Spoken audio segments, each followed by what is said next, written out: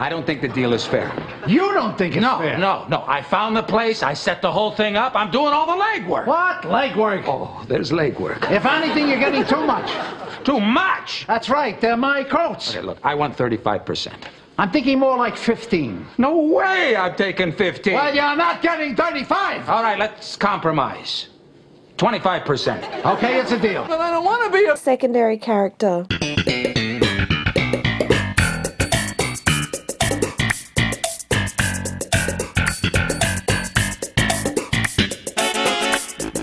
Hello, Ivan. Hello, Stephen. And hello to you, our listeners. We are But I Don't Want to Be a Secondary Character. We're an Australian podcast, and every week we take a random Seinfeld episode and examine the secondary characters from it. This week we're doing a double episode, The Raincoats. Yes, Season 5, episodes 18 and 19. And Stephen, I don't think we have too many two-part episodes left, mate. I think the only one we have remaining is The Bottle Deposit. I think we've done the rest of them. Yeah, no, we've done The Trip and The Boyfriend and the unofficial two-parters as well, like the Bubble Boy and the Cheever Letters and the Virgin and the Contest. Yeah, I think you're right. Yes. We've only got one two-parter left, so everything's coming to an end. It is coming to an end. We're down to our last 20 so episodes. Yeah, so it's pretty sad. So but at least we haven't done all the good ones, and you know, there's some average episodes left. There's some good ones to come. Next week's a good one. So yeah, we're looking forward to those. Yeah, no, we've still got about 6 months worth of episodes left, and we do have a few little surprises as well that we're going to pepper in between now and when we finish up around March. In the meantime, if you want to email us, you can. bidwabaskpodcast@gmail.com is our email. We're on all forms of social media as well, Twitter, Instagram, Facebook, and Reddit. And our handle is @BIDWBASC on all of those. You can listen to all of our previous episodes on your podcast app of choice. We'd really, really love it if you were to be so kind as to review us or rate us or even just tell a friend about us. That would be really, really cool. And if you want to go the extra mile, you can support us financially as well. Yes, you can support us with one-off payments through PayPal, or you can go on Patreon, patreon.com/BIDWBASC. And like our current 4 patrons, Holly, Nakia, Neil, and Jeff, for $2 a month or thereabouts, you get access to this episode earlier than everyone else, as well as bonus podcasts, Curbcast, which we're into season 3 by now, as well as season 11 and our back catalogue of previous bonus episodes. So check those out. Yeah, no, we have a whole bunch of bonus content. We've done a bunch of movie reviews. We've done a couple of interviews, a few other special episodes, special themed episodes. And yeah, we have just started, as Ivan said, season 3 of Curbcast. We've already recorded the first 2 episodes, and so far it's been pretty fun. It has. It's been great. Yeah. And finally, we do have the biggest Seinfeld group on Facebook, Seinfeldisms. Check that out. As of recording, we will have ticked over 100,000 members. Incredible. Which is just mind-blowing. Keep saying it pretty much every week. I started the group about 1.5 years ago, basically as an extension to our Seinfeldism segment in the podcast, which we'll be doing in just a minute. And the group has just exploded, and it's fantastic. We've got all sorts of cool sponsors coming on board. As of today, actually,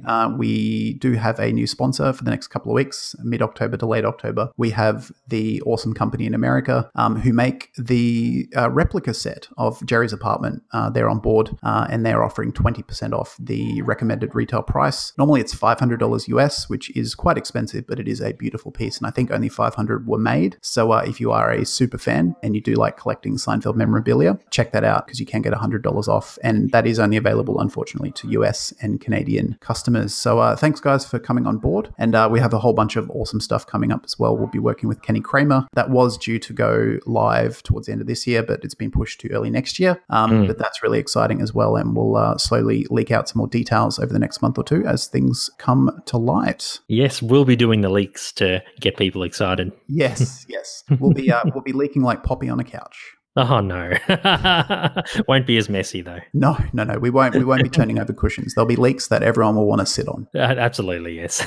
Anyway, speaking of Seinfeldisms, my friend, let's kick off the show. I have one this week, buddy. My book, Jerry Seinfeld, Is This Anything?, has arrived in the mail. Oh yeah. And have you managed to read it yet? I haven't had a chance. I've got another book that I'm just finishing up now, but I'm going to get into that. I've heard some good things about it, and I might give that a read, and then I might read Sign Language again. It's been a few years, the one you gave me way back when. Yeah, and maybe just compare the two and explore Jerry's work. It'd be very interesting to see 5 decades of his content. Yeah, I mean, 5 decades of anything is a lot, but if Jerry's literally gone through and picked the best of his content over 50 years, it should be an absolute banger of a read. And it's kind of timed well in a way because our social restrictions here in Melbourne might be easing up to the point where we may be able to record in person or at least see each other in person. So hopefully in a couple of weeks when you've gotten around to reading it, I'll be able to borrow it and give it a read myself. Absolutely. I'll be sure to sanitize it first before I give it to you, of course. COVID safe and all that.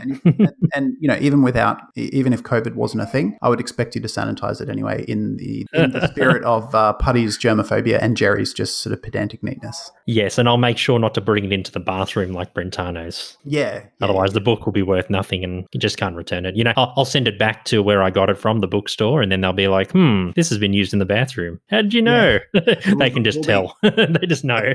The first time we meet out in public, like at a park or something, we'll both use a public bathroom, and I'll be in the in front of the tap, and you'll come out, and I'll see you not wash your hands, and then later in the day you'll be like, "Hey, you want to borrow my book?" And I'll just shake my head like, "Come on, have a page, have a page. Come on, Stephen, one page. Yes."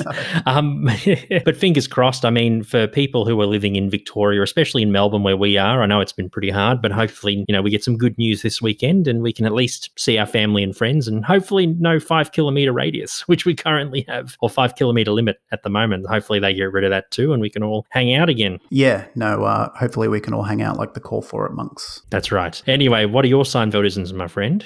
So I've got 3 this week. The last few weeks have been a bit dry, so coming back with a bang this week. The first 2 are pretty typical.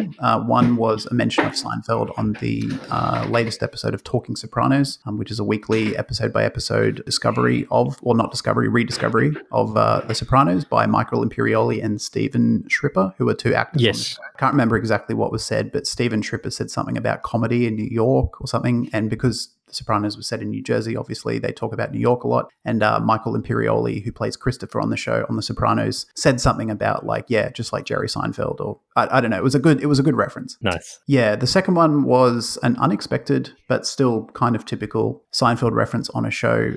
My partner and I just started watching a brand new show that was recommended by a friend who might listen to this podcast.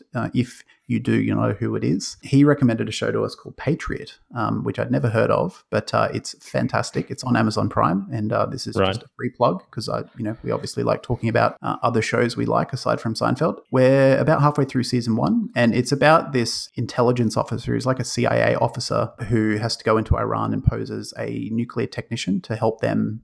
To help the American government destabilize Iran's nuclear program. So it's kind of, related to real life and what's been happening in the last 10 or 20 years. But he's also this like really sensitive folk singer. So he's a spy who kills people, but he's also this like introverted, awkward folk singer. And him having to be this hard CIA guy and also this like emotionally sensitive, awkward dude it creates all these weird situations, and it's very, very good. Anyway, there's a scene where him and this guy, he lives in Amsterdam for a while, and there's a scene where him and this guy who he meets in a bar, and they bond over their love of obscure folk music. They start to get drunk and they just crap on about music all night. They're just like, yeah, this band and that band and blah, blah, blah.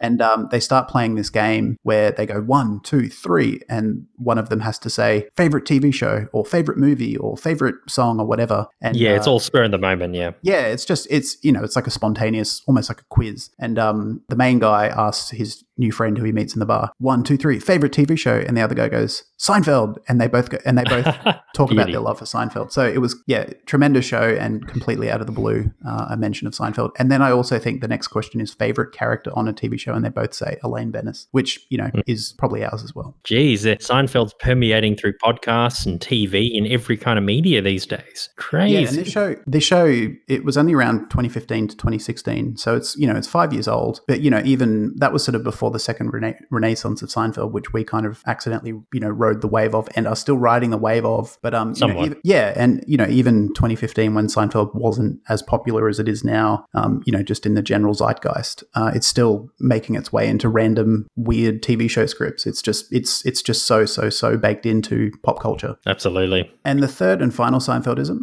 again unexpected, but quite excellent.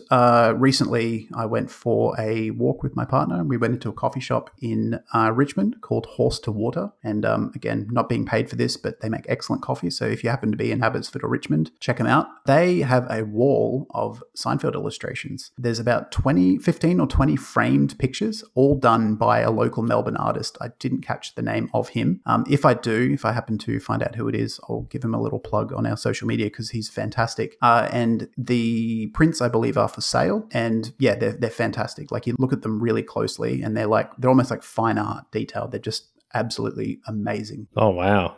Yeah. Fabulous. Yeah. Well, take some photos next time. Well, I did actually take a photo and I put it on the you did.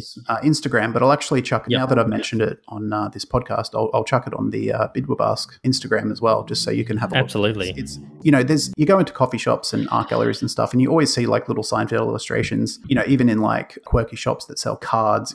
Like Seinfeld is a pretty common TV show that illustrators use to design things, but the level of details in these are just unlike anything I've ever seen. They were just absolutely mind-blowingly awesome. Living in the wrong area. Would you move house just to be around more potential Seinfeldisms? Yes. Oh, okay.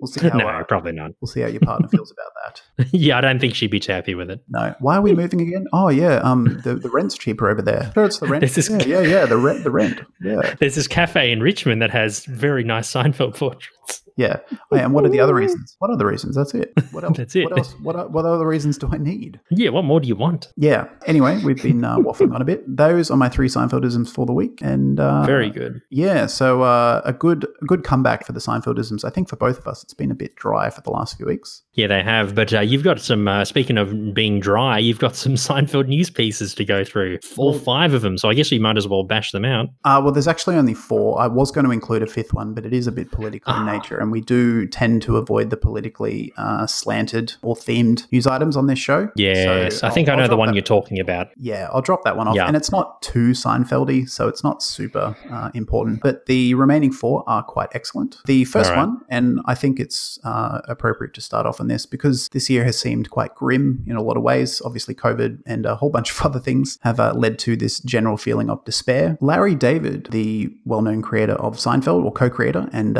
sole creator of Curb Your Enthusiasm, got married again. So congratulations to him. Yeah, so some, like I said, some welcome good news. He's 73. He married his now wife, Ashley Underwood. They've been going out for about 3 years. I don't actually have the specific date when they got married, but it was about a week or 2 ago. So I think the first week of October. And an article in the New York Times actually delves a bit into how they met. And they met sitting next to each other at a birthday party for Sacha Baron Cohen, which is pretty cool. In that article, David actually, it was an interview as well. And he said that much to her surprise, I left before dessert. And he left because he was doing so well banter-wise that he didn't want to risk staying too long and blowing the good impression. So he thought he'd see himself out while he made a good impression, which it almost sounds like a Seinfeld script. It does. Yeah. Or even a Curb script, throw in a few fucks and shits and you can make it work. Yeah, well, actually, no, that is a Seinfeld script. I can't remember the episode where George, when he makes a good call, he sees himself out. He's like, all right, I'm out. I'm done. So it's, I forgot. Yeah. But he does that. One I'm talking about. He goes off on a high.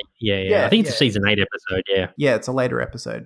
Yeah, so congratulations to Larry and Ashley, and I hope they have many, many happy years together. Good luck to them. Yes. Anyway, speaking of Larry, there's something special that's happened this week. Yeah, definitely. Not news per se, but definitely worth acknowledging, especially because we've just talked about Larry David. And it's kind of it is another anniversary for him in that Curb Your Enthusiasm turned 20. And it's purely by coincidence that it's on the same day that we're recording this, which is October 15, 2020. The first episode of Curb, The Pants Tent, aired on October 15, 2000, which is... Yes, with Larry's imaginary boner. Yeah. And we did mention it at the top of the show, but we have done season 1 and 2 of Curb Your Enthusiasm in your more typical podcast style. And those are available, or season 1 of Curbcast, which is our B podcast, is available on our normal feed. So if you want to hear our take on not only The Pants Tent, but all of the other season 1 episodes, just scroll back in your feed and you will find those, I believe, late 2019 from memory. I think that's where they sit. Thereabouts, before COVID hit. Yeah, that's right. So 2 cool celebrations for Larry, one being a new wife and the second being the 20th anniversary of Curb Your Enthusiasm. So a nice little run for Larry, I think. Yeah, nice little milestone week for him. Yeah, and just on that 20th anniversary mention, The Independent, which is a UK newspaper, they actually did a really good article to commemorate the 20th anniversary. And it's almost like an oral history of the show, or the beginnings of the show, I should say. And in the interview, you do hear from Richard Lewis. He talks about his relationship with Larry before the show and how that sort of influenced their character relationship in the show, which provides a lot of comedy. And also they talk to a guy named JB Smoove and another another guy named Richard Kind. I don't know their exact involvement in the show, but they may have been writers or producers. They were heavily involved, and a few other people as well. So it's a good little, insight into beginnings of the show and what it's like to work with Larry and stuff. So check that out. We'll have a link to that in our show notes. I think Richard and JB, they're actors, and I think JB turns up later, and Richard maybe as well. Yeah. So, they're actors, I'm pretty sure. But no, we haven't quite gone to them yet, because this is the first time we're seeing Curb Your Enthusiasm as we do the B podcast. So we're kind of surprising ourselves. We don't want to know too much far ahead what's going on. So we'd rather surprise ourselves, and we might catch up with JB and Richard later on. Yeah, no, we'll talk about them when they turn up in the show. The third bit of news is an interview that Jerry Seinfeld did with Steve Martin, actually. So Steve Martin. Cool. Yeah, and it was part of last week. So the first week of October was the first annual online New Yorker festival, that being the New Yorker magazine. Normally it's a real world event, but like everything, it's online these days. And Jerry Seinfeld and Steve Martin both conducted interviews with a really well-known interviewer who works for the New Yorker named Susan Morrison. Obviously, they talked about comedy, COVID, they touched a bit on politics. But the most interesting point is that Jerry Seinfeld actually talked about paying attention as an audience member, which is, a nice little thing that he talked about, which normally doesn't. Like, typically interviews for comedians tend to follow the same script with maybe an interesting different point here or there. But yeah, a nice little sort of a topic that he hasn't really, well, I haven't read or heard that he's talked about before. Yeah, cool. All right, well, I've got to check that out. Yeah, and like all our other articles, that link will be in the show notes as well. Indeedy. So the fourth and final bit of news is a pretty obscure and almost missed by myself interview that Jason Alexander did. I think it was done in late September, so it's not super current, but still worth reporting. Again, in the interview, like the previous one I mentioned with Jerry Seinfeld and Steve Martin, he covers all the topics, Seinfeld, his theatre career, et cetera, et cetera. But he actually mentioned, and again, I hadn't heard this before, that he copped quite a bit of abuse after he was cast as George and during the sort of golden era of Seinfeld, mid-90s to the late 90s, not because of anything to do with Seinfeld. That obviously brought him a lot of fandom and love. But on the opposite end of the, I guess, fan reception spectrum, he copped a lot of physical or nearly physical and a lot of verbal abuse on the street because of the role he played in Pretty Woman. I haven't seen Pretty Woman in a long, long time, but I know that he is a supporting actor in it, and I do believe his character is maybe not that nice of a person. Yeah, and because of that role, and because he was so well known and so like publicly lauded in the 90s, and that brought him so much attention from Seinfeld, he also copped this other, group of people giving him shit for something that had nothing to do with Seinfeld. So yeah, very strange to me that people would, verbally abuse someone that, first of all, that they don't even know, and two, that they're playing a character. Like, Jason Alexander's one of the nicest, most charming, affable people I've ever seen interviewed in any way, and I'm sure he's like that in his private life. And the fact that people take a character he plays so seriously and so personally that they have to abuse him is just so confusing to me. Well, unfortunately, a lot of people, they can't really distinguish reality from fantasy. So some people think that Jason is George and that's him in real life. Some people can't really, like, the lines are blurred for some people. So I think that's where a lot of the abuse comes from. But yeah, his character in Pretty Woman was very seedy. Like, he tried to sexually assault Julia Roberts' character at the end and all that stuff. And yeah, he's like a sleazy guy. He's meant to be like Richard Gere's lawyer, I think. Right. And he's like married and he tries to hook up with Julia's character, but she's not keen on him. So yeah, he appears a few times in the movie, but yeah, he's pretty seedy. And because he thinks because she's a prostitute, she'll just put out. Right. Yeah, he doesn't respect. That's right. Yeah, so it's pretty full on. Well, I'll have to watch that and see if I feel the way that these random abusers feel about a movie. Oh, there you go. So, horses for courses. Yes, and that is all the Seinfeld news for the week. Very good, buddy. That was a really long introduction, but let's have a really quick break, and we're going to come back and talk about some secondary characters from a double episode of The Raincoats, parts 1 and 2. Hi, this is Zach and Aaron from Seinfeld Law. And you are listening to But I Don't Want to Be a Secondary Character. The Raincoats first aired in the US on April 28th, 1994, and it is from Season 5, Episodes 18 and 19. Directed by Tom Sharones and written by Tom Gamble, Max Pross, Larry David, and Jerry Seinfeld. In this two-part episode, Jerry's parents are visiting before leaving for France. Jerry has a hard time connecting with his new girlfriend Rachel, played by Melanie Smith, because his parents are spending so much time in his apartment. Cramping his style. Yes. George uses the trip to get out of volunteering for the Big Brother program, but he's stunned to learn that his little brother, Joey, played by Jason Maneri, is searching for his dad in France. Kramer and Morty team up to sell Morty's old beltless trench coat, the Executive, to a vintage clothing store, and Kramer thinks that they're back in fashion. So he thinks, with Kramer, he loves his get-rich-quick schemes, and he thinks this is one of his. Yeah, and as usual, it looks like it's going to be a good one, and then it falls apart at the end. Yeah, all the moths end up in his business opportunity and eat away at his opportunities. Yeah, his opportunity flies away. Yes, flutters away. That's it. Good one. Elaine's creepy new boyfriend, Aaron, he's played by Judge Reinhold. He's a close talker who enjoys spending time with Jerry's parents. So other secondary characters, like I mentioned, Morty and Helen Seinfeld, they're back. They're played by Barney Martin and Liz Sheridan. A very Seinfeld parent-heavy episode, this one, Steve. They feature quite prominently in this two-parter. Yeah, and one of the only episodes, maybe the only episode where they are in the same scene. I can't remember others. Maybe there is, but I can't recall. Oh, you mean Morty and Helen? Yeah, the George's parents and Jerry's parents. Oh, right. Yes, of course, both of them. Yeah, you don't see them too often together in the same room, do you? Or on the same cruise ship, like the final scene.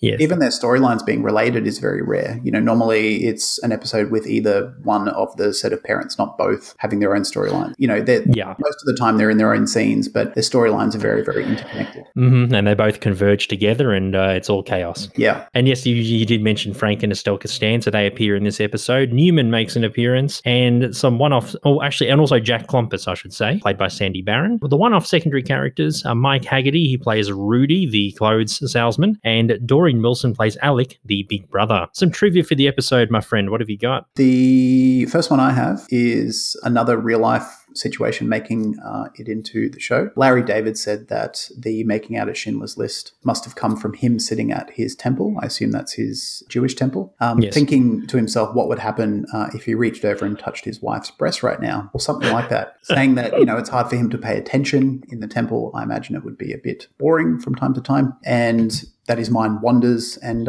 he sort of explored that thought. And I'm guessing he didn't actually act it out, but it was obviously significant enough for him that he remembered it when he was coming up, or him, when he was pitching ideas for this episode. Lovely, lovely. And I got another trivia fact about Larry. He actually dubbed the line that Rudy says when he's burning the cabanaware at the very end of part one. He utters the words "lousy, moth-ridden crap," but it's not actually Mike who plays Rudy that's doing it. It's Larry. So pretty interesting how they dubbed that one in. Yeah, that's really weird. Maybe they decided to add a line post-production, and what was the actor's name who played Rudy? Oh, Mike Haggerty. Yeah, maybe he wasn't available, so Jerry just stood in. I don't know, that's really strange. Yeah, it sounds to me like maybe they thought about it later on. Like maybe they filmed the scene with Rudy just burning the clothes, but they probably wanted to, try and get an understanding of what he was really thinking. So they probably thought, Larry, just come in and do a line. Yeah. Lousy, moth-ridden crap. Yes, it seems like a decision made in post-production rather than missed out, in the script. Definitely. The second and final trivia point that I have is that Jerry Seinfeld has mentioned that Schindler's List was chosen as the movie that he makes out with Rachel in because he was aware that Steven Spielberg, being the director of Schindler's List, was a massive fan of the show. Yes, and Steven Spielberg, he got so depressed while filming Schindler's List because obviously it meant a lot to him, especially being part of the Jewish community. And I think he had relatives who were in the Holocaust or something like that. And he was so depressed while filming that he would watch tapes of Seinfeld to cheer himself up. Oh, I can relate to that. About a year ago, we did talk about it on the show. My father passed away, and when I was back in Brisbane dealing with that, it was Seinfeld that kept my, my sister and my mother and I sane every night. Each day would be hard, but we'd finish the day and just watch some Seinfeld. So I can relate to Seinfeld being a balm. Balm, yeah, I know. But it's got me out of dark times too, watching an episode or two, when you're feeling down, especially in this situation in Melbourne. So sometimes it's nice to throw on an episode or two and you perk up. Yeah, even if you don't sort of laugh out loud, because you've seen the episode so many times, you're not surprised. It just feels safe. It's reliable. Yeah. It's like an old friend. You're like, well, this is not going to blow me away because I know exactly what's going to happen. But it's just so, it's like a warm, safe cup of tea. Absolutely. Yeah, it's a nice cup of tea, nice and warm. Nice bulb. Yes. My final trivia point I have, Steve, is Morty says that we can't stand them, referencing the Costanzas, and that's a reference to the episode episode The Library from season 3, where George's gym teacher calls him Can't Stand Ya. Yeah, and one of the most quoted lines whenever George is mentioned, it's usually "Can't stand ya." Can't stand ya, yeah, but then Morty says he can't stand the Costanzas, so it's a very, very nice throwback. Yeah, and as we talk about pretty much every week, because there's usually at least one throwback in every episode, that's what Larry and Jerry, amongst many other things, that's what they were the masters at, of, making even subtle references to previous episodes. Even if they weren't related, just working them into the script just makes it feel so much more cohesive and rich. And this is just another example of that. Absolutely. Did you say you had one more trivia fact, or was that it? No, the previous one was my last one. Ah, beautiful. All right, let's jump into these characters from the Raincoats, eh? Sounds good. Let's talk about Aaron, the close talker. I mean, we have talked about him in the What's the Deal with the Talkers episode. I think we did that one a couple of years ago, but it's been a while since we've spoken about him, so I think we could probably do like a revised, analysis of him. So he's played by Judge Reinhold, a very fantastic performance, if I don't say so myself. He was actually nominated for a Best Guest Actor in a Comedy Series for this role, an Emmy Award. So he was nominated, which was incredible, and I think it was well deserved that he got the nomination. He's appeared in the films Fast Times at Ridgemont High, Beverly Hills Cop, The Santa Claus, Stripes, and Gremlins. Yeah, no, Aaron is a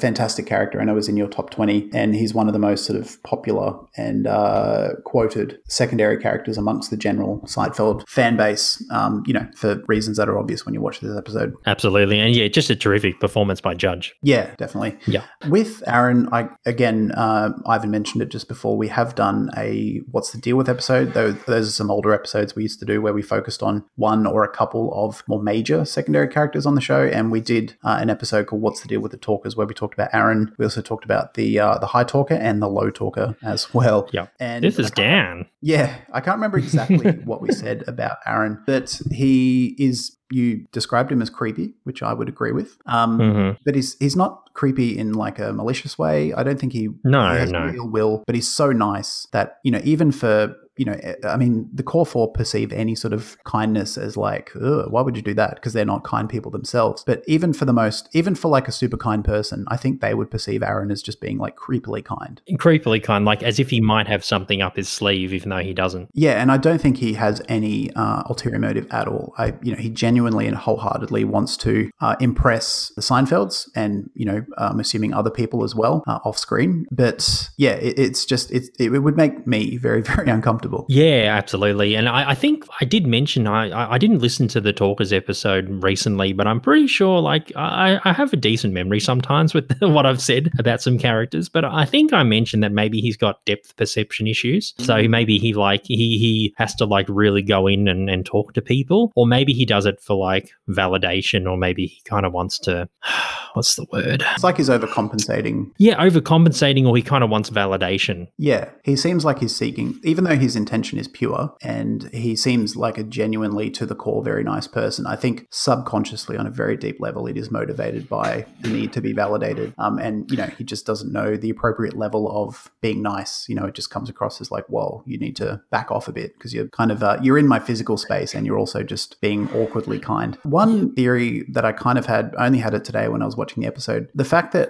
he's very nice to everyone, he's very pleasant and very affable to almost everyone, but he seems to really, really be dialed into wanting to help and offer anything he can, any favor, any help, any sort of accommodation to the Seinfelds, that being Morty and Helen. I'm going to go out and say that maybe he lost his parents, or maybe he, had a really, really horrible relationship with his parents. And maybe, and it kind of like adds to that idea that he's seeking validation. Maybe he really, really hones in on Seinfeld's parents because, either his parents weren't around, maybe they died when he was young, or maybe he's adopted, or, they weren't around for whatever reason. Or maybe if they are around, his relationship is very strained and, he's felt a huge hole in his life. So when he has the opportunity to do something nice for two strangers who are, nice enough people when you first meet them, he goes so hard because he's got this desperate sort of emptiness from a lack of parent relationship or just the lack of parents being alive.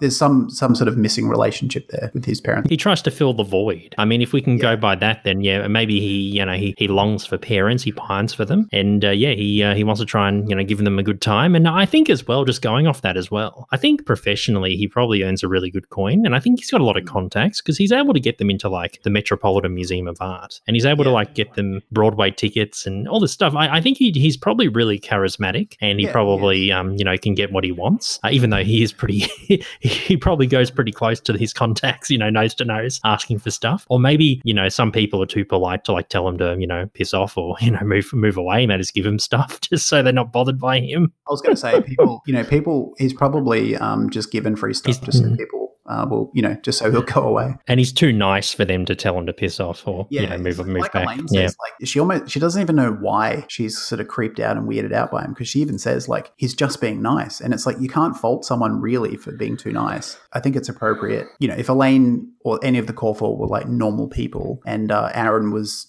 in their life and he was always up in their face, to the point where Kramer nearly bloody falls and injures himself. That was good. Yeah, when they like, you're Kramer, I've heard about you. Oh, you're Aaron, I've heard about you too. Implying, Elaine's Jerry's told me about you being a close talker. I know who you are. Just say, we had a friend who was a close talker. I think, it would reach a point where one of us would sit down and try and be polite and say, look, we love you, but you kind of get up in our personal space. You can sort of let people know that, hey, there's something you need to sort of, address, but in a friendly and respectful way. Yeah, so I think the core four aren't able to do that, though, because they're not sort of normal people. They don't have that emotional intelligence. And they're just like, nah, Elaine would be like, nah, he's a close talker. That's a fault. Dump him. Like, they wouldn't go to that effort to try and politely say to him, look, maybe you should make a bit more effort to stay or step back from people. Yeah, they can't be bothered. No, they're just like, I'm not going to do that. The only other thing, and it rings a very vague bell, kind of related to what you were saying before about him having access to, the museum, Metropolitan Museum of Art. He also takes, it's initially Elaine, she thinks it's just her, and then Morty and Helen pop up. They go and see My Fair Lady. I think he can wrangle a couple more tickets. Yeah, I think we theorize that maybe he, maybe he works in like some sort of artistic role.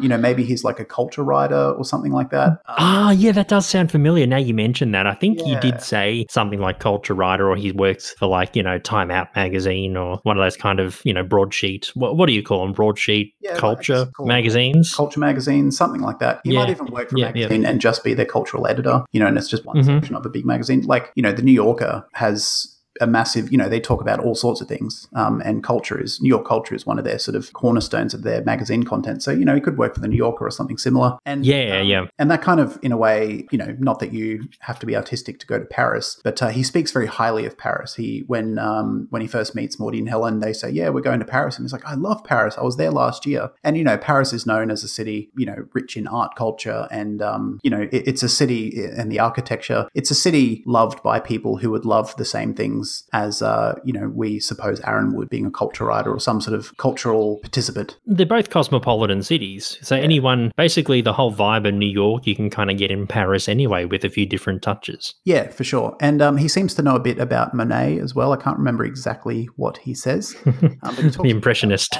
Impressionist art. So he doesn't just know people who work in museums of art, but he knows about art itself, which I think, if we're theorizing that he is some sort of culture writer or something like that, would make sense, because that would be, his wheelhouse. That would be what he's writing about every day. And I love how Morty tries to figure out Monet. Yeah, Morty's very fixated by Monet and Impressionist paintings, and I love how he's trying to figure it out. It's good. Yeah, it's his reaction to Monet is like a typical layman. Like, I like the art, but I don't really understand the art, which I think is how most people feel. Like, you go to an art gallery and you're like, well, I can see the talent and it's very visually striking, but I don't really understand like the artistic message. Or, sometimes you read those little like plaques beside a painting, and it will talk about the artist's intentions, and it will be so sort of like highfalutin and almost pretentious. You're like, I don't know, it just looks cool, whatever. It looks all right. I feel like Morty embodies that just typical like, well, I like art, but I don't really understand it. I just like the look of it. He embodies that layman's understanding very, very well. I think he's so enthralled by Aaron, and probably, even though Aaron speaks close to them, I think he's probably enthralled by his education and knowledge of art. So maybe Morty's kind of intrigued. Yeah, I think he's vibing a bit off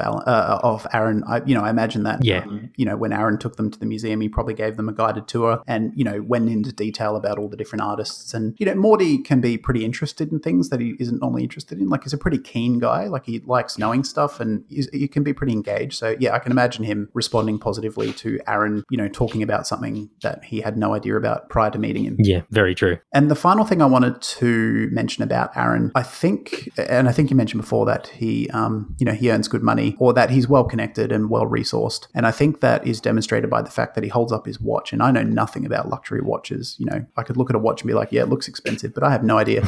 But he holds up his watch and he's like, this watch could have paid for their whole trip. And I mean, in the 90s, a round trip to Paris, you know, and I'm assuming accommodation, meals, you know, for a week or 2 weeks would have been what? Thousands. 3, 4, 5 grand? Probably more. You know, air travel, you know, even from New York to Paris, which is only about 6 hours, air travel in the 90s was not cheap. And I don't imagine Morty and Helen, you know, they seem comfortably well off. I don't think they'd be doing it on the cheap. So if we just say 5 grand, that's a pretty expensive watch. So I imagine he's either, even if he's not wealthy, maybe he just loves spending money on nice things, you know, which again relates to him appreciating the finer things in life. Or maybe again, culturally speaking, or maybe again, he's just so good with the gift of the gab, he can just get contacts and he can get watches for cheaper than everyone else. True. He can get $5,000 watches maybe for a couple of grand, and then he can, you know, sell it off for the full price. True. Yeah, he could. I mean, he could. You know, knowing him and having the network he does, I wouldn't be surprised if he has, you know, someone like he knows a watch importer who can get them at wholesale cost or something, and he got one, you know, on the side as opposed to full retail price. Maybe he's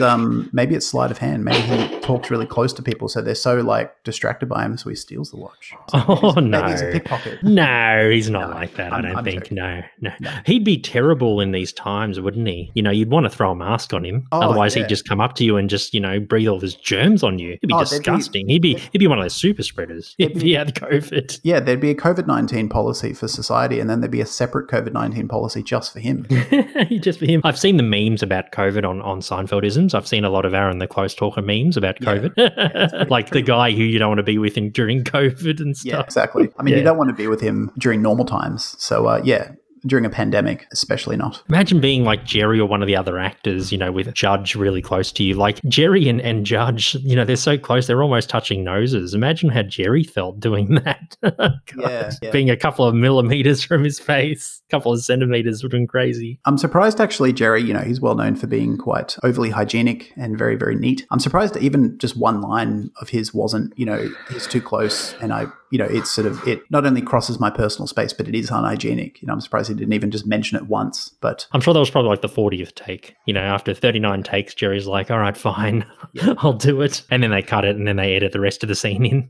Wouldn't surprise me. Yeah, that's true. Yeah. I don't have anything else about Aaron, do you? No, but if you want to know, I mean, if there's anything that we've missed this week, you can go back to our What's the Deal with the Talkers episode. And I think we go more in depth about him. So any things we missed out on, go back and listen to that one. I think we've covered him pretty well, though. Yes, let's talk about Rudy, the clothes salesman. He's played by Mike Haggerty. He's known for the films Overboard and Wayne's World, Party Time, excellent. Nice. Yeah, so Rudy, I think that's probably like, would you say that's a thrift store or like a secondhand clothes store? What would you say that is? I'd say it's a secondhand clothes store, but I think it's a tiny bit more selective and pricier than your normal thrift store. I think most thrift stores aren't as fussy or selective about their stock, whereas Rudy seems to be going for a specific vibe or fashion type. If you have a vintage. Vintage clothes. So I think it's like, well, we only take secondhand clothes, but you know, it's got to be of a certain quality or brand or style. I don't think it's just like, anything secondhand. I think he would be quite picky about what he does and doesn't take. He burns all the rejects and takes all the good stuff. The things that we know he definitely doesn't take is moth-ridden cabana crap. Yeah, that's one thing, definitely. Or just any crap in general. I reckon Rudy, it's probably not the first time he's burnt clothes. I reckon he goes out the back at night and he just burns shit that he doesn't want. Yeah. I kind of get this sense that he's a tiny bit dodgy. You know, like he's a legitimate businessman. He's running a legitimate business. Yes. And I imagine it would be hard running a sort of a vintage clothing shop that only stocks certain sort of vintage clothes. Even in a fashion forward and eclectic city like New York, I imagine that wouldn't be easy and it would be a bit of a risk. But I imagine he's a bit, I wouldn't say he's like a total shifty dude, but I imagine he just sort of walks that line between being totally legitimate and just being a tiny bit dodgy from time to time. Like, you know, burning clothes out the back instead of disposing them responsibly, or, you know, the fact that he doesn't offer George any refund on, even though George gave him moth-ridden clothes, George gives him his money back, but he doesn't offer anything in return. He's just like, I burnt them, give me my money. He's just... no store credit, no replacement clothes, nothing. Yeah, like there's just no sort of reciprocation there. He's just maybe a bit selfish and on occasion a bit dodgy. Yeah, I don't really I think some of his business practices are very questionable as well. I don't think he takes shit from anyone, really. Like, he can probably spot, you know, people that he can push over like George, and he could probably just use them to their advantage. Yeah, and look, he probably cops a lot of, people trying to grift him. So he probably has to be cynical and, assess people pretty quickly. Because I imagine a lot of people would try and come in and hawk, clothes that, aren't actually like valuable vintage clothes and they're just like old shitty clothes. But it would be, people would try and convince him, no, these are actually worth some money. So I think it makes sense for him to be quite prudent in that way. But yeah, I think it does spill over a bit to like, well, I'm not just prudent for myself, but I look out for myself more than my customers or my, the people I'm buying off when it fits in, like George. And he's into like styles and trends and stuff too. Like he even says, like, because Kramer tries to convince him to buy the executive beltless trench coats that Morty used to make. And then after all that crap that everyone went through in the episode where he decides not to buy them. Do you think maybe he's another guy who's, charmed by Kramer and maybe he just wanted to buy stuff, because Kramer kind of persuaded him to? I don't think it's Kramer. I think the executives sold themselves because when Kramer says, he brings up the executive and you see Rudy's like, yeah, they don't make those anymore. Like he... Oh, right. You're right. Yes. He does seem to hold the executive in high esteem. And when Kramer says, well, what would you say if I had 3 boxes coming in from Florida? He's like, I'd be very interested. So I think... right. Like regardless of who came in and offered the executives, I think he'd be very interested. But obviously not so interested, after they're filled with moths. No, because that basically devalues the whole thing, the whole shipment. It's just all gone. Rudy actually says specifically what moths do. They lay eggs and then they eat everything. Like he elaborates. They go everywhere. Yeah, not that he needs to, but he makes his point very clear as to why moths are bad news for clothes vendors like him. I can imagine he has lots of mothballs stacked away in the storage room or something. And I think to him, moths are just one other thing to think about when he's selling clothes. And when he sees them, he's just like, no, don't want anything to do with them. I would imagine as well, like I think the moths being in Frank Costanza's cabana wear or cruise wear was like the final straw when he says, no, I'm not buying anything off the street. I kind of got this impression that maybe, before George came in to offer Frank's clothes, maybe in the preceding months, he had like a series of people coming in and moths being a problem or similar problems occurring, and that was just, he's like, no more. I've taken 3 chances and or however many chances, and there's been problems, so I'm just not going to buy off the street anymore. I'm only going to buy off like vintage clothes suppliers or suppliers, or whatever. Yeah, I don't think George's moths was the only incident where he bought something and they turned out to be not a good buy. Yeah, he's gone through lots of experiences, and he's just going to stick with his suppliers now. Yeah, because try and up the quality. Yeah, I think if it was just George who sold him a box of moth-ridden cabana crap, I don't think that would be enough of an experience to make him decide to not buy executives, because he was so keen on the executives. But the fact that he was just like, he refused the executives even when they were there and he'd made a deal, I think that sort of decision when he was so keen on them to not, the decision not to buy them would have been because of more than just one incident with George. Like that was a pretty serious backing out of him because he was so keen for them. But he'd experienced enough bad luck that he was like, I'm not even going to take these executives. Even though they're a money maker for him, he's thinking, not doing it. He's just like, the juice is just not worth the squeeze. Even though he knows that the executives would bring him a lot of money and they're rare, it's a good buy, but he's been burned so many times, or he's burned clothes so many times.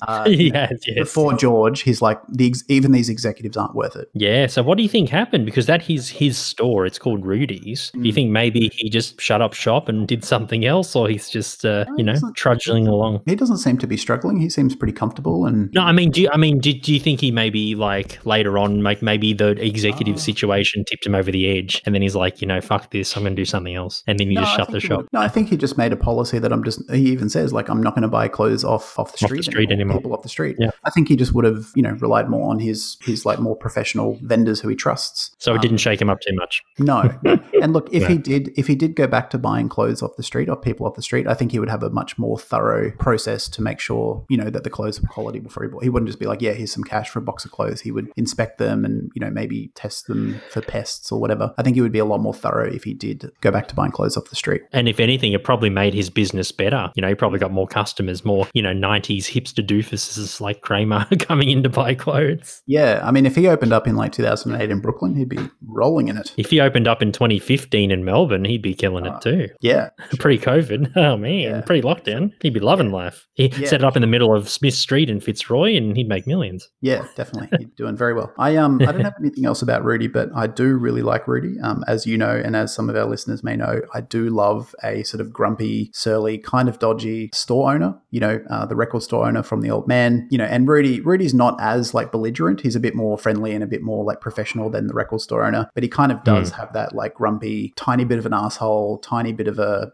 just a tiny bit of a jerk. He's very like short in how he talks to people, very direct, and he's kind of a bit grumpy, and I love any character like that, so I really, really like Rudy. Yeah, no, he wasn't too bad. And he has appeared, Mike Haggerty, in Curb Your Enthusiasm. He was in Amco, the season 1 episode that we did. Yeah, he plays the mechanic. So, yeah, I've seen him in a few things. So, he wasn't too bad. Yeah, no, I have a lot of room for Rudy in my heart. You do. Anyway, shall we talk about Alec, the big brother? Sounds good. All right, he was played by Dorian Wilson. He's known for The Parkers and Dream On. And Joey, I guess we can talk a little bit about him. He was played by Jason Maneri, and this is his best known role. He has 3 other acting credits in movies I've never heard of in my life, so it's not even worth mentioning. The Big Brother and Little Brother program, that was a thing that I feel that was quite prominent in like the 80s and 90s, especially with lots more latchkey children and, broken homes, more divorces, that have occurred in the decades prior. Yeah, I feel like the Little Brother, Big Brother thing was kind of like a revolution at the time. Yeah, it seemed to be a natural response to the increased divorce rates and single parents sort of in the 70s and 80s. And a lot of that, was as an unintended consequence of, women becoming more involved in the workplace. And that's not to disparage women. I think it's a wonderful thing. But, there's always unintended consequences with any sort of major social change. And one of those was, less mothers at home looking after kids, more kids being the kids of divorce. And I think that just naturally led to a rise in the need and the popularity for Big Brother. Yeah, and not the one that's on TV and tells you to... I should say not that kind of Big Brother. Big Brother program, not government oversight or the crappy reality show. Brother, no. Nice men look after young men to be a father. The good Big Brother, yeah. And Alec definitely, he fits that mold really well. I think it's a good job for him. He's really caring. And even with George, like he probably doesn't know George's, attitude. He doesn't know George in full, how he operates. But no, he's pretty cool to George and very calm and reassuring. And yeah, he's just a really nice guy when they speak. Yeah, I think he's a genuinely nice person, to his very core. I wouldn't be, maybe he, maybe he wasn't a little brother, but maybe he experienced something that, Joey's going through, like a lack of a parental figure, or maybe he was a latchkey kid. So his passion to being a big brother and trying to encourage George and assuming others as well to help out comes from a place of experience. It seems to be, it seems to be like he's lived through something similar, or maybe he did have a big brother or whatever existed when he was a kid. Oh, so you think he was a little brother? Or maybe not a little brother specifically, but maybe his experience as a kid was similar to what little brothers, are going through. Maybe he lacked, a stable family environment. Maybe he, lost his dad at a young age. Like something happened, I think, in his childhood. Where, as an adult, he's like, well, I want to give kids what I missed out on, whether that's an unstable family environment or, a parent who left or whatever it was. Yeah, it might not have been a little brother specifically, but something that's related to a childhood without like a stable family environment. Yeah, and I love how Joey, he's like a brat of a kid. Yeah. how like Alec is probably one of those people who doesn't see the bad side of Joey, whereas George, he's not really good with kids normally, George, but George, he sees like the bad side of Joey, and then to Alec, it's, he can't see it. It's just like, oh no, Joey's a good boy, he's never caused me trouble. And I think Alec seems to be so nice, and I imagine that he would have such a big heart that even if Joey was as much of a little turd to him as he is to George, that it wouldn't push Alec away. He would just be more devoted. He's like, I've got to break through to this kid. Like he's acting out because he's unhappy or upset about his parents or his family. Like I think it would actually make him more devoted to wanting to help this kid out, because he would see, George just sees Joey's behavior as like, oh, this kid's just a little turd, fuck him. But Alec, I think, because he views it from an empathetic situation as well as just having a big heart, I think he would see it as more of a cry for help. Yeah, absolutely. And like you mentioned, he had a broken home or something happened to his dad or, whatever, and he's had a poor childhood. Maybe he doesn't want to see Joey growing up the same as him. So he tries to influence him. And then Joey has enough respect. I think Joey probably has enough respect for Alec not to really tip him over the edge. Or maybe they did have some problems in the past. trust. Like sometimes, when a kid meets someone for the first time, they're a bit of a brat, but then, Alec he has that benevolent authority over Joey, and then Joey eventually respects him or learns to respect him. And then, maybe it's that situation. So, to Joey, he respects Alec so much that he's not a turd around him, but he doesn't like George, and he treats him like shit. Yeah, I imagine that Joey treats any new potential father figure with the disdain that he does George. But, most of them are probably like, you know what, I can't deal with this kid. This is not what I signed up for. And just, the big brothers are like, this is too much and leave him. But I think Alec, like I said, he's so devoted, and the more Joey would push away, the more Alec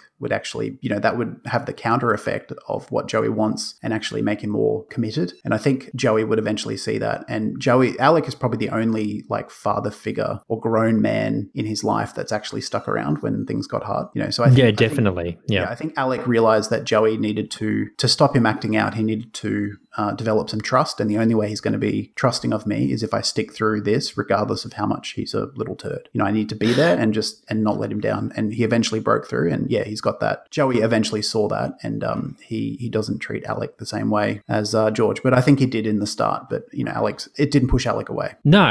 So because originally I theorized that maybe Alec doesn't see Joey's tendencies, but I think this theory is probably better. So he saw Joey's tendencies, and then Joey, through all the bonding that they've done, Joey has complete respect for him. Yeah, Alec's really gone through the hard yards with him. Yeah, Alec just needed to build a bridge of trust, and sometimes that just requires consistency.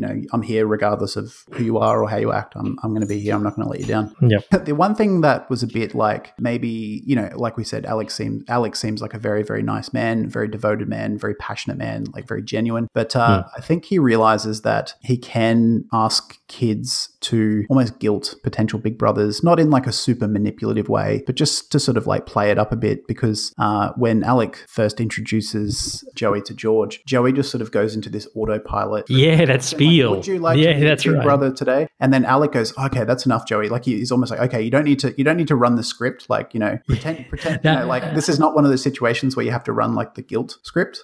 So I think, yes. I don't think Alec is manipulative or trying to guilt trip big brothers into being big brothers. But I think he realizes that if he has if he gets Joey or any of his other kids to say certain words, it helps the potential big brothers sort of get over the line. Or maybe Joey's the poster child for the little brother big brother program. Maybe he does TV commercials as well, and maybe that's just the line he's got to say. And then he's kind of like you said, he's kind of conditioned very subtly by Alec, but he's conditioned to kind of say it, and he probably thinks he's doing a commercial or a PSA or something. I love how Jerry says to George, would you like to pass the ketchup?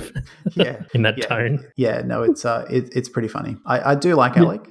He just seems like a genuine to the core nice man who's just trying to make the world a bit better for a bunch of kids who might have had a bit of a rougher start in life. And he's absolutely stoked when he finds out that George might be able to go to Paris to drop Joey off to his dad. It's sort of, you don't obviously I've seen this episode, but I imagine if someone watched this episode for the first time, when George is I've got to go to Paris, it's such a good business opportunity, as a viewer it'd be like, oh well, George is out, he's free. But then Alec is like, well, this is great news, George. It just so happens, you'd be like, oh man. Yeah. Yeah, he'd be loving it. Yeah, I do like Joey. Well, he's a little turd, but I like his kind of his signature move where he takes something and just sticks it to something else. He, in the airport as they're leaving for New York to go to Paris, takes a piece of gum and just sticks it to the wall. And when they're in Paris, pillar, it's almost like a Post-it note or a piece of paper or something, and he sticks it to one of George's his glasses. It's like his signature little turd movie. He takes something and sticks it to something else. George is trying to flirt with that French woman at the cafe, and then Joey just cock blocks him and does that. Yeah, it's just nah, not on my watch. Not on my watch, mate. So how do you think George and Joey went? Because George seemed pretty relaxed in Paris. Do you think maybe George tracked down Joey's dad, and maybe Joey's living with his dad, or maybe just a visit and they came back? What do you think? Well, yeah, look, anything other than George tracking down Joey's dad to get him off his, out of his hair straight away. If I think of any other scenario other than that, it's pretty dark. I don't think George is so scummy that he would abandon a kid or just leave him at an orphanage or something. I think fair enough. So they just came back. They came back after. Oh no! I think George found the father, but yeah, how he went about it or, how long it took him, I don't know. But I can't imagine any other scenario where George would come back without Joey and Joey's with his father. Fair enough, yeah, because who knows what the father's like. You've abandoned a kid in a strange city. That's pretty fucking grim. Because who knows what the father's like too? It could be abusive, Maybe George had to supervise, the visits. I think George would back out of it. If he realized that the father was no good, I think he'd be able to be like, it's not my problem. He'd make up probably. So he has some kind of, maybe he uses pathological lying on the dad to try and get out of situations. Yeah. And then the dad was gullible enough to fall for it. And then they fled to the next flight back to New York. They jumped on it. Yeah, he nearly kills a bubble boy over a misprint on a card, and he knows he's wrong. He doesn't set out to kill him, but he's so irresponsible, and he escalates a moment so much that it potentially kills the bubble boy. And the bubble boy's life is a lot harder than Joey's, even though Joey's life isn't sunshine and rainbows. It's not rosy. Yeah. Yeah. So if he's willing to do that over a misprint on a card, imagine what lengths he would go to shirk Joey off to his father or whoever, even if his father was a prick. I don't think he would. Of course. I think that would make him go, you know what, you're coming with me. I think he would be like, whatever. Fair enough. Okay. Yeah, so George and Joey, I'll say that they came back to New York and Joey was reunited with Alec. Yeah, I would say that at some point. A nice happy ending. At some point, yes. And then George had a nice time in Paris on the chartered tour. I like it when Joey goes, I'm paying for these tickets, and George goes, I'll get lunch. That'll pay for it. of a fully paid trip to Paris. That'll do it. Lunch. No, that'll do it. Love it. And do you have any other notes on Alec or Joey? No, that was it. All right. We'll talk about Mr. Goldstein. I think our final secondary character, unless you want to touch on some other characters. No, look, this episode has gone on a bit longer than normal. If it was a bit shorter episode at the start, I would maybe spend a bit of time talking about Frank and Estelle. We've talked about them at length. They've got their own episode way back when, episode 10 was to deal with the Seinfeld parents. And we've talked about them, ad nauseum throughout the series as they've come up. And nothing really happens. And Newman as well. And Newman, yeah, and Morty and Helen as well. So nothing really happens in this episode for any of those characters that we haven't either touched on before or is sort of new territory. They're pretty locked in characters by this point, and they do everything that you would expect them to do. So not worth touching on in this episode. But yeah, let's finish with Mr. Goldstein. Yes, and speaking of those characters, Steve, we do have an episode also on Rachel Goldstein, like a special What's the Deal with her. So yeah, we won't talk about her today, but you can go back and listen to those. But anyway, yes, Mr. Goldstein, our final character, Rachel's father, played by Stephen Perlman. He's known for Die Hard with a Vengeance and The Horse Whisperer. He passed away in 1998 in New York. He was aged 63. So I think he's a very devout Jew, I guess probably Orthodox, very traditional. And I love how there's the dynamic where Jerry and Rachel are like teenage kids, trying to find a place to make out. It was, when we were teenagers, I'm sure, you've probably gone through the same thing. But for me, it was hard to, try and have relations with girlfriends when we were teenagers. We didn't have our own homes or anything. And, depending on our parents, what happened. But I can kind of feel Jerry. It kind of took me back to my teenage years. Yeah, the parents of teenage dalliances were the parents of those women were always obstacles to try and get around or deceive. So yeah, I can definitely relate to that. And I can also relate to not really watching a movie and just spending the whole time making out. I think that's a pretty common teen experience as well. Oh yeah, many times for me. Yes, I can't relate to a vindictive neighbor who dobs on me, but not seeing a movie and pretending to have to see that you have seen it. Like, how'd you like the movie? Oh yeah, it was great. Even though okay, yes. Yeah, you spent the whole time looking at someone's face rather than the movie. Yeah, you're making out, yes. Yeah, no, I really like Mr. Goldstein. I agree that he's a very conservative, traditional Jewish man. He's very serious. I think he takes life very seriously. He's a big fan of, even though, they're playing up the whole teenage struggle for spaces to be intimate in private trope. I think I would imagine, even as an adult, Rachel, especially while living under his roof, would be expected to follow the same rules that she probably had to follow when she was a teenager. Even though she's an adult and she can make out with whoever she wants, while she's under his roof, I imagine that he would still go, it doesn't matter whether you're a teenager or an adult, the rules are still the same. They're still the same under our household, under our roof, yeah. I'm going to go out on a limb here and say that Mr. Goldstein might have had relatives who were in the Holocaust, because obviously Schindler's List is, about the Holocaust and the unfortunate events that happened. I'm going to say it really hit him personally. I think he probably had a family member, an aunt, uncle, mum, dad, who was a victim or a prisoner of war. I think they were probably involved involved, and that's probably, Jerry, finding out that Jerry and his own daughter made out during Schindler's List, that's probably, cut him even deeper than it should. Yeah, no, you're right, actually, because obviously it bothers Newman. It makes him very angry. It bothers Morty and Helen, but I don't think they take it personally. They just see it as like inappropriate behavior. But I think Mr. Goldstein felt it more than the others in that he can directly relate to. He found it not only disrespectful as just like a social faux pas, but also as like, I'm taking this personally, because of my personal connection to the Holocaust. Yeah, I'm going to go out on a limb, like I said, and say that. Yeah, no, good take. I didn't think of that, but I think that's pretty spot on. And he probably gave Rachel a huge yelling at, when Jerry left and, remember your family, they were involved and, this happened to them. How could you be so insensitive about your ancestors? And Rachel's like, I'm sorry. Yeah, I imagine Rachel would have had to undergo a grilling from Mr. Goldstein. And that's why, because I think Rachel turns up, I think she's in the Hamptons next. So, Yes. She's in the Hamptons and then she's in the opposite when Jerry and Rachel break up. So probably I think the Schindler's List situation was probably the tipping point for the relationship. Yeah. Is the Hamptons before this episode or after this episode? It's after. Yeah, I'm pretty sure. This is this is episode 18 and 19. I think Hamptons was like 22, 23. And then you got the opposite, which is the finale. So yeah, she turns up 2 more times. But I think the Schindler's List thing probably affected their relationship. Yeah, it was the first step to the end, I think. Yeah, the beginning of the end. She seemed to really like Jerry, though. Oh, yeah. We have talked about her during the opposite and also the Hamptons. And she doesn't really have a lot of important sort of scenes in this episode, but I think it's worth mentioning that she seems to really like Jerry. The fact that she's willing to put up with not being able to sleep with him. Because, when you first meet someone and you're into them, that's when you want to like make the most of it. And, you want to rub skin, don't you? Yeah, so the fact that she's willing to forego any sort of, even kissing, any physical contact for 3 weeks at a new relationship, to me says that she wouldn't normally do that unless she really liked the dude. So I think she really likes Jerry. She's and even when potential sex is on the cards, it's interrupted by the parents, and she's still not sort of like scared off. So which would add to the frustration. Yeah, so I think she really likes Jerry. I think another reason is probably because Jerry's Jewish as well. So maybe because Mr. Goldstein's so traditional, and I'm guessing Mrs. Goldstein off screen, they probably would rather like a Jewish guy, for Rachel to elope with. So maybe, Rachel says, oh, I really like Jerry and Jerry's Jewish. So I'm going to like hang on to him and try and do as many concessions as I can so we can get together. Yeah, no, that's a good point too. Yeah, and it was interesting how Rachel, like, she doesn't actually have any idiosyncrasies or any problems that Jerry might have with her. Like, she was a completely cool chick, but the only problem was they weren't able to get together because of the parents. Yeah, and that wasn't really a quirk. That was just circumstantial. And especially with Morty and Helen, he's saying, all right, Rachel, come on over. And then, they're starting to make out. And then Morty and Helen and Aaron come back. And they're like, shit.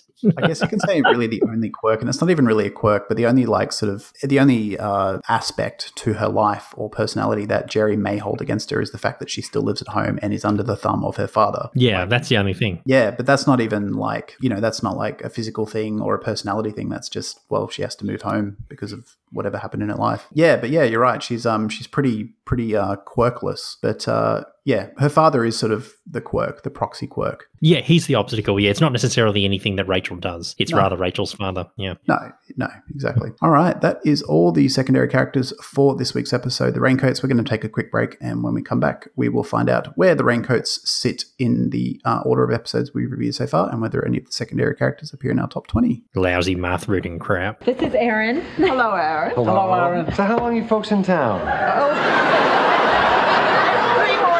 3 more days, and then we're off to Paris. We're going with the Select Charter Group. I love France. I was just there last year. In fact, I still have an envelope full of French francs. I'll give them to you. Oh, we can't take money. Oh, no, it's a gift. All right, buddy, out of 147 episodes, where does this two-parter sit in your episodes that we've reviewed so far? This episode sits at number 7. I absolutely... 7? Oh. I love this episode. All right. Yeah, normally two-parters for Seinfeld do tend to... I like them all. I like The Trip, I like The Boyfriend, even the unofficial two-parters like The Virgin and The Contest. But The Trip and The Boyfriend, being similar to this episode where it just feels like one episode just cut down the middle, they do drag on a bit. It feels like I'm watching a longer episode, but this one, I didn't feel that at all. I love it. It's got, Rudy, who's a fantastic character. It's got my favorite of all time, Tide, Jack Klompus. Love how the storylines intertwine.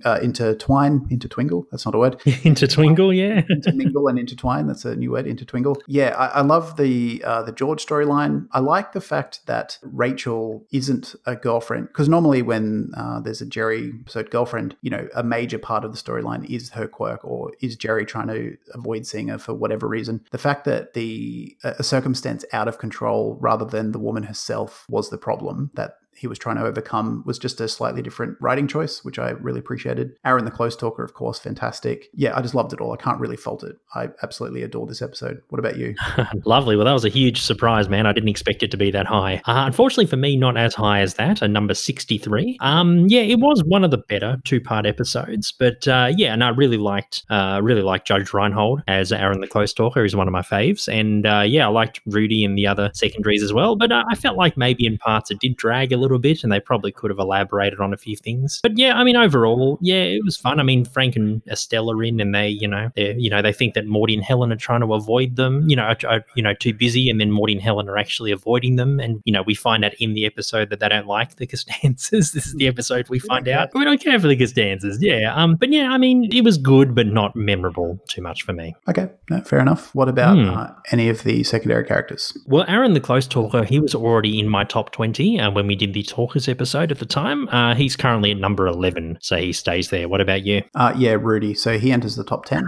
Top 20. Sweet. He comes in at number 11. Probably. 11 too. Yeah, I don't have my top 10 characters. I should really get that out. It's somewhere. I haven't gone over them in probably more than a year. But basically, you should. Yeah, it's Rudy, Jack Klompus, Alton Bennis, and a few others. Same with top 10 episodes. I will actually do that between now and next week when we record and go through them. But yeah, no, I loved Rudy. He's right up there with the typical character that I tend to gravitate towards. Yes, and you usually like jaded salesmen or business people. Yeah, there's something about them. They just don't give a shit. I'm just like, yeah. And curmudgeon old dudes. Yeah, they're assholes. They're your main two. They're assholes, but they don't care that they're assholes. They've got no qualms. They're like, yeah, I'm just a grumpy old bugger. I don't care. And if you don't like it, fuck you too, sort of thing. In a strange way, I kind of respect that. Like, just, I don't care. Like, I don't like you, but I like the fact that you don't care that I don't like you. There's something to respect there. Fair enough.